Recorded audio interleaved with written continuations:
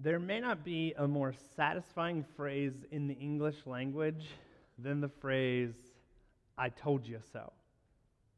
Anybody with me? Right? Like there's some other good ones that are up there, but when you get to say, I told you so, or if you're married, when you get to think, I told you so, right? Because you don't always need to say it, I told you so. It's really satisfying. It's this moment when you set out to prove, or you waited patiently to show, or you just kind of got your moment and you showed this other person this couldn't be done, or this had to be done, or this is the only way to do it, whatever it was. That moment that comes either when you got to think, or you got to see, or you got to feel that I told you so, it's a good moment, right? Like, you can be honest. I know we're in church and we're supposed to really only be kind and true. But there's something nice about the I told you so moment. Some of you are married today because your parents told you you shouldn't marry that person, and you've been married for a long time. And every time you celebrate an anniversary in your head, you kind of think, I told you so. Some of you are only married because someone said you shouldn't be married, and you keep saying, I told you so. Don't elbow your spouse right now, because that could get awkward, right? Like some of you at work have only climbed how high you've climbed because someone told you would never amount to anything, and now you can say, I told you so. Some of you who are who you are because someone told you couldn't be, and you can now say, I told you so. Some of you have lost friends because someone else told you once that, well, they told you so. Whatever it is, you know that feeling, right? You've had that moment, that final culmination of a long wait, of an epic trial, of a moment when the I told you so finally comes to fruition. My dad and I have this long-running joke, and there's going to be this moment when either I have the final grand I told you so, or we never speak to each other again. You see, my dad is kind of this really depressing, morose fellow who says that when we get to heaven, we won't recognize each other. And I ask him why he wants to be in heaven without me, and he says, you should know. And I then say, well, but what is heaven without mom? And like, what is heaven without your parent? And we go through this battle all the time, and I remind him that I'm the one with a degree in Bible and theology, and I know all of these things, and I've read all the books, and I know everything. And I say, Dad, we're going to know each other when we get in heaven. We go through this argument time and time again, and my dad will always say, listen, when we get to heaven, if you can find me, you can say, I told you so. And he said, but if I win, we'll never know. And it's this thing because my dad, right, he's my dad. He's always been right. Every time we argue, everything he tells me, he's always right. But if we get to heaven and I'm right and we'll recognize each other, I totally am. And when I'm right and we recognize each other, it is going to be the biggest, if y'all are there when it happens, like you'll know it happens, because it's going to be the biggest, grandest, I told you so that you've ever seen, right? Like, it's going to come this moment because there's this satisfaction to be able to prove, right? Whether someone said it can be done or it can't be done. See, because now I've lost y'all because y'all are thinking like, Ben's dad really thinks we're not going to know each other in heaven? Man, that guy's sad. I know, okay, he's wrong. Don't worry about it, right? I'm sure of it, right? But for some of you, like, you know that feeling. And for others of you, you live your life that way because it's the only thing you know. Like some of you know that there are critics who've said you can't do what you've set out to do. But then there's others of you who've never tried because the critics or the people in your life said you can't do what it is that you wanted to do. And so here you sit, 25, 40, 60, and you never got to accomplish what you hoped to because somebody told you it couldn't be done. And now they sit back and say, I told you so. Whitney and I have this running joke because I am eternally optimistic. I think that there could be lightning striking in front of the van on the way to the pool. And I'm like, by the time we get there, the sun's going to be out and it's going to be fine. And Whitney's like, we should turn around. It's not going to be good. And I'm like, nah, it'll be fine. It'll be fine. And I say, you're just such a pessimist. And Whitney always says, I'm not a pessimist. I'm a realist. And I say, that's what every pessimist says, is that they're not a pessimist. They're a realist. But I'm just always the one who believes the best in every situation, who sees the hope in everyone. And Whitney's the one who honestly is a realist. There's some pessimism in there too, but she's a realist because she understands the reality of situations and doesn't always see the hope. And there's some good to that because she's not always the one who gets her hopes dashed all of the time. Because after my hopes get built up and then the situation doesn't work out, I'm the one who's devastated. And she's the one who goes, oh, I told you so. But there's something that happens, right? Because the optimist believes that there is more, believes that it could be better, believes that there is something. But I firmly believe that, and hear me out here, I don't want you to miss this point, that if you're a follower of Jesus, when it comes to how you view people, you have to be an optimist. This doesn't mean that like when it comes to the weather or your view on the stock market or government, you have to be an optimist. But when it comes to how you view people, you have to be optimistic. Because Jesus modeled for us time and time again that no one was too far. And this is where the I told you so comes into the gospel. Because time and time again, someone would say, that's not happening. But then someone in the Gospels would prove it wrong and basically pull a first century, I told you so. So this is what happens. The one we're going to look at today is one of the famous fishing stories that Jesus happens, because Jesus is followed around by a bunch of fishermen in Luke chapter 5. So if you want to turn in your Bible to Luke chapter 5, that's where we're going to be today. Luke records one of the histories of Jesus' life. We call it one of the Gospels. And there in Luke chapter 5, Jesus is starting to draw a pretty big crowd. And what happens is, as he's drawing a pretty big crowd, he's having this struggle, because as the crowd grows bigger, they're pressing in on him, right? You've seen the old footage of the Beatles. Maybe some of you were still, you were alive when the Beatles were around, we're not going to talk about that. But, you've seen the people pressing in on the Beatles, and it got so crowded, and it got so full, and they couldn't do anything. And so, sorry, was that an old joke? Was that insensitive? I'm sorry. You've seen the celebrities getting mobbed and people getting rushed, and this is happening to Jesus. The crowd is growing and growing and growing, and so Jesus is getting so rushed by this crowd that he doesn't know what to do. So in Luke chapter 5, it says, on one occasion, while the crowd was pressing in on him to hear the word of God, he was standing by the lake of Gennesaret, and he saw two boats by the lake, but the fishermen had gone out of them and were washing their nets. Getting into one of the boats, which was Simon's, he asked him to put out a little from the land, and he sat down, and he taught the people from the boat. Now, this is an important thing to understand, because there's a couple of things that happen here. The first is that Jesus isn't getting in the boat to get away from the people because he's tired of them. He's getting in the boat to get away from the people because there has to come a point when the people are so pressed in on him that he can't teach them anymore. Right? This isn't as if Jesus is an introvert going, I need space.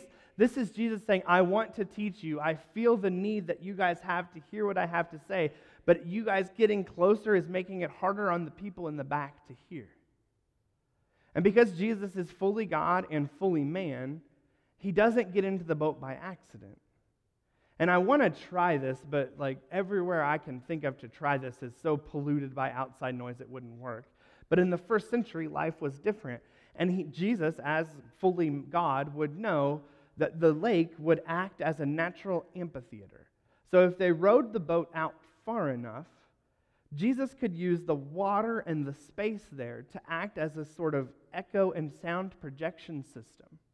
So they would row the boat out just far enough that if he spoke loud enough and projected his voice enough, the water would help project his voice so that the people, the pressing throng of people, could hear what he had to say. And so when they get in the boat originally, it's not because Jesus is like, no pictures, no pictures.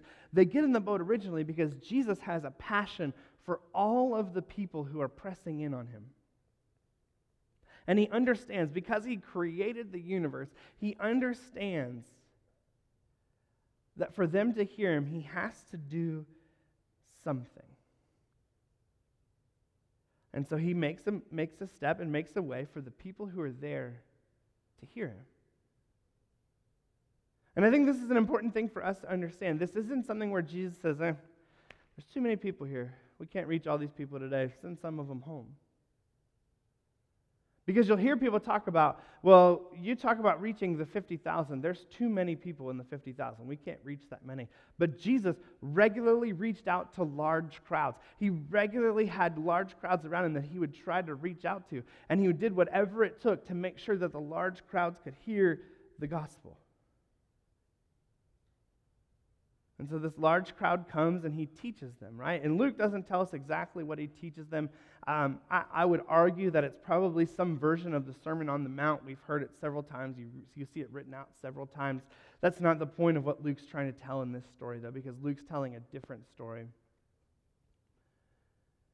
Because then what happens, it happens in verse 4, is Jesus takes a different step, right? It says, when he had finished speaking, he said to Simon, "Put out into the deep and let down your nets for a catch." And Simon answered, "Master, we have toiled all night and we took nothing. But at your word, I'll let down the nets." So what happens here is Simon, the fisherman, was done for the day, right? Jesus had made his way to the beach and the crowd had followed him, and the fishermen were just there. They were washing their nets because they'd already gotten out of the boat, and they were done for the day, and they were getting ready because that fishermen in the Lake of Gennesaret in the Middle East at that time, they're fishing at night because you can imagine how hot it is in the middle of the day in the Middle East, right? And if you're a fisherman at all, you know the rules. This is one of the reasons I'm not a fisherman. If you want to catch the fish, you've got to get up early in the morning. And you got to get up early in the morning, and you got to go out when it's cool and when the fish are biting. And so the professional fishermen would fish overnight. And so when Simon, who we later know as Peter, when Simon Peter is cleaning his nets, he's cleaning his nets and admitting defeat for the day and admitting like, hey, we didn't catch anything for the night. And so then when Jesus comes to him and asks him to put him out in the boat, Simon says, sure, I didn't catch anything. I got nothing to sell today. Why not? And then when he puts him out in the boat, here's Simon and Jesus out in the boat, and Simon hears Jesus teaching, and he hears what's going on, and then Jesus says, hey, put your net back down. And Simon's like, dude, I'm a pro. You have no business having this discussion with me. Right? Because at this point, it's getting into the mid-afternoon. You know how hot it starts to get at 10:30, 11 o'clock. It's starting to get hot. The sun's beating down. He's like, the fish aren't biting. He's like, they weren't biting in the middle of the night. They're sure not going to be biting right now.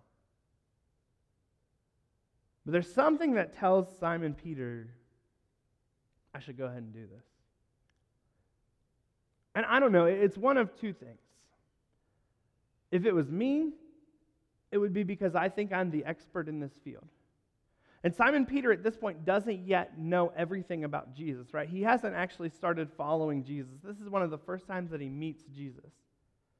And so it's not as if he understands that this is God, the miracle worker who can do all of these things. He's still trying to figure Jesus out.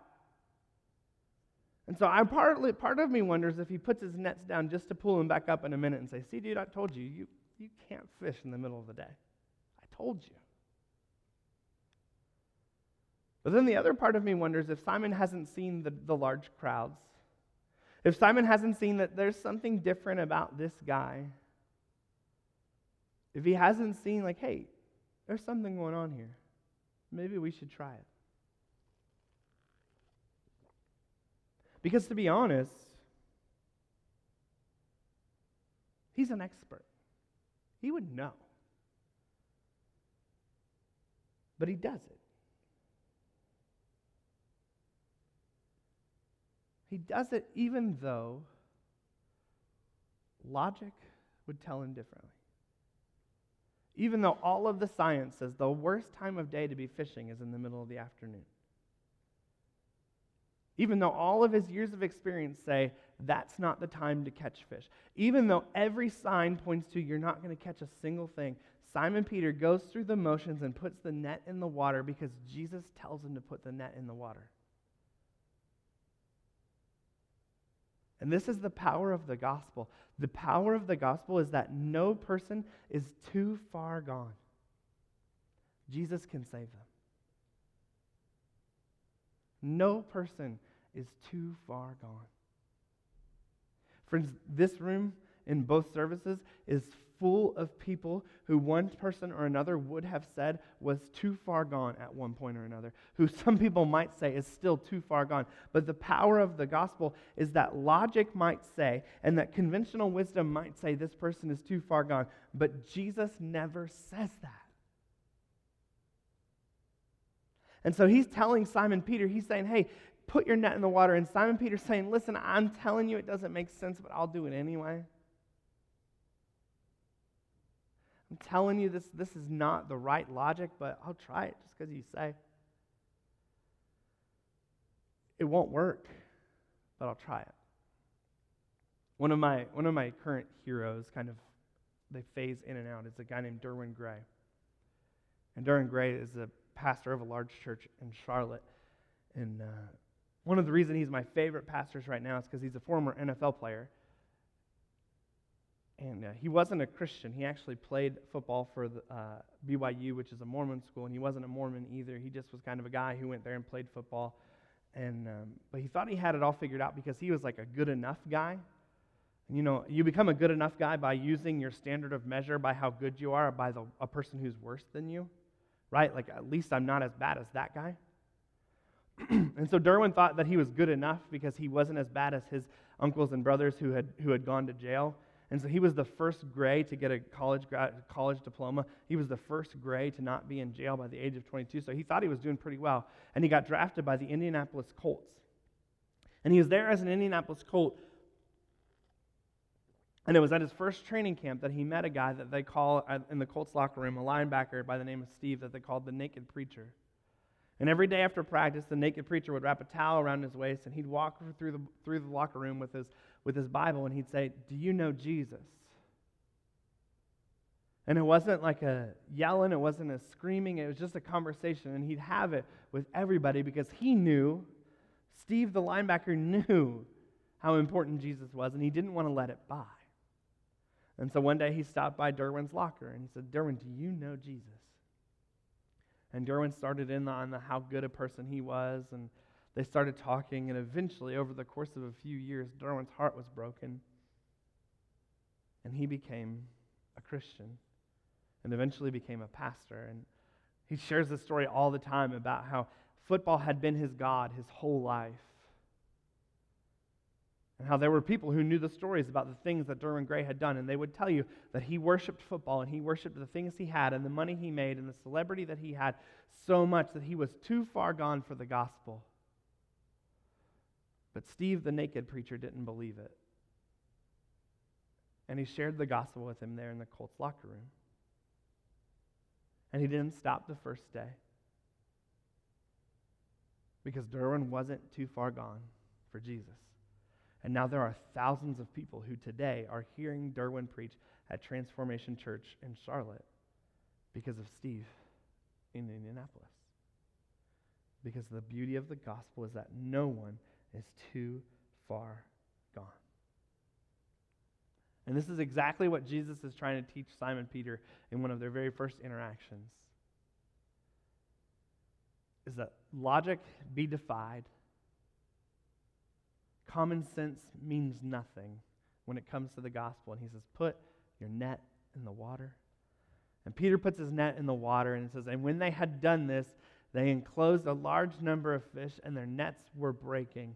They signaled to their partners in the other boat to come and help them, and they came and filled both the boats so full that they began to sink. But when Simon Peter saw this, he fell at Jesus' knees and saying, "Depart from me, I am a sinful man, Lord."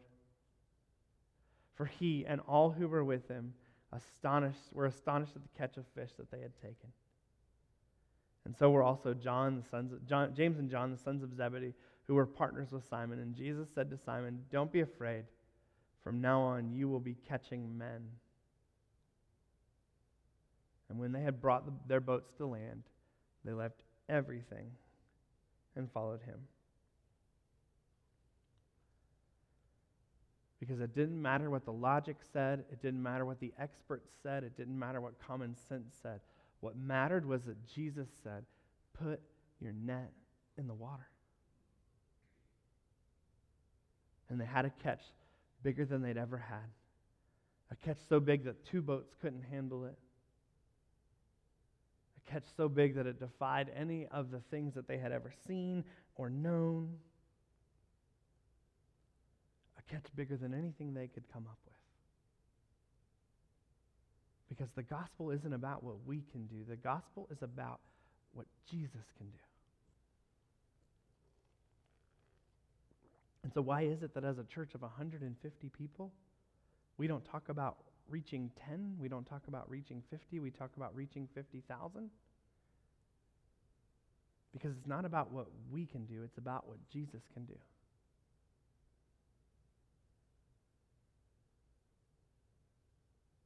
There's a verse in the book of John when Jesus says, "Whatever you ask in my name, this will I do, that the Father may be glorified in the Son." He says, if you ask anything in my name, I will do it. He says, truly, truly, I say to you, whoever believes in me will also do the works that I do. And greater works than these he will do, because I am going to the Father. Did you catch that?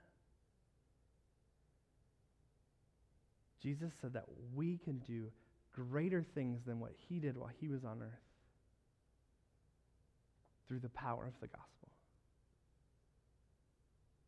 And it's not as if we are Jesus. It's through the power of the Holy Spirit who he sent to us after he left earth.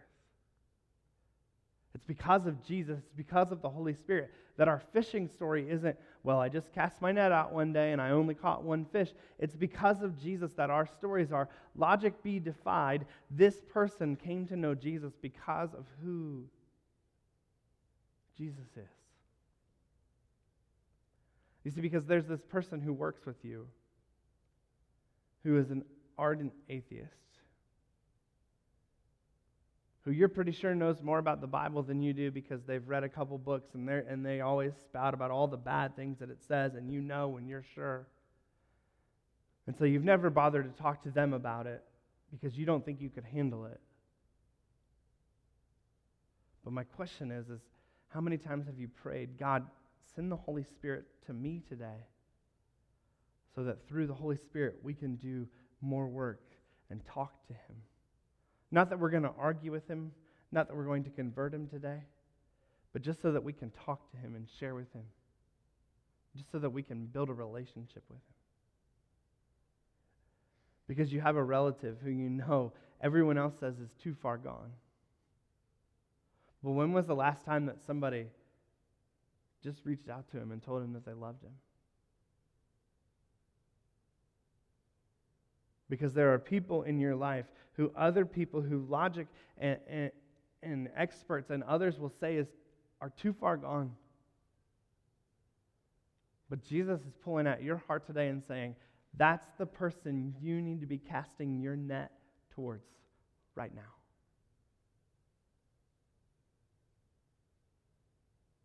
And it's not something that you can accomplish by yourself.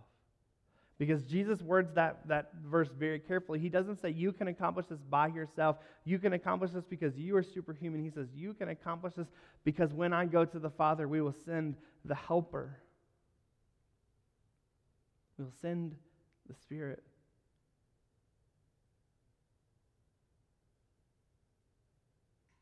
Because no one is too far gone. Ken and Floy Smith believed that no one was too far gone. And I wish I was as brave as Ken and Floy Smith are. Because Ken and Floy Smith started writing letters to Rosaria Champagne Butterfield. And she was a friend of theirs, and they weren't sure how to start the conversation. But they just wanted to let her know that they loved her. And they wanted to let her know that Jesus did too. But Dr. Butterfield wasn't just any normal person. Dr. Butterfield described herself as a leftist, lesbian, anti-God, atheist professor. But Ken and Floy Smith were friends. And they'd known her for a long time. And they couldn't bear the thought to know that their friend Rosario was not saved, that the gospel had yet to overtake Rosario's life. And so they just started a simple letter writing. And they wrote her a few letters and had a couple conversations. And at age 40, Dr. Butterfield started a transformation where she went from a well-known, publicized, doctoral professor who was everything that most people would think God is not, who the kind of person that most people in every room that looks like this one today would write off and say, those are the people who are too far gone. She slunk out of bed one morning and slunk into the back of a church and said, I knew everyone there would know exactly who I was and would just run at the side of me, but when no one did, I knew something must be different. And it was that morning, she said, one ordinary day I came to Jesus, open-handed and naked. In this war of worldviews, Ken was there, Floy was there. The church that had been praying for me for years was there.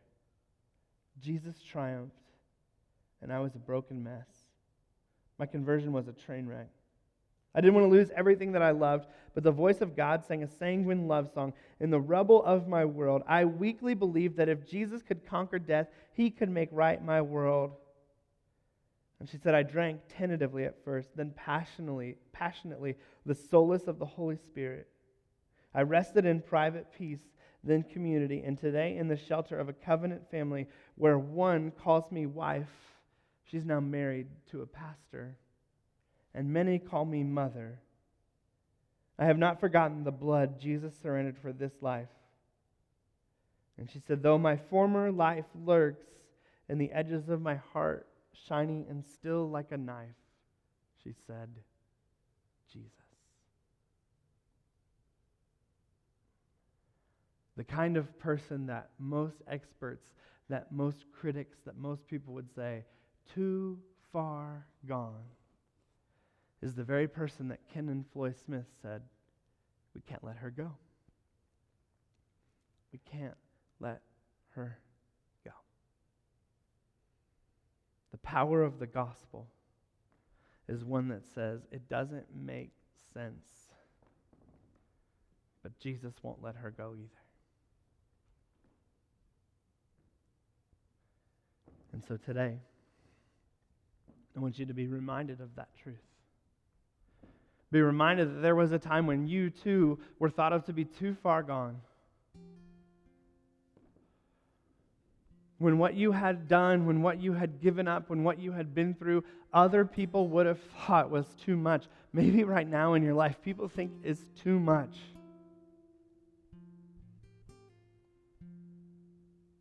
And the people who call themselves church people and the religious people would think this isn't how we're supposed to act. But Jesus sees it differently. Because his concern is whether or not you're coming to him. Because you see, communion is all about us saying, I was too far gone. And it's only because of me. It's only because of you, Lord, that now I'm not. It's only because you've saved me, God, that I'm here.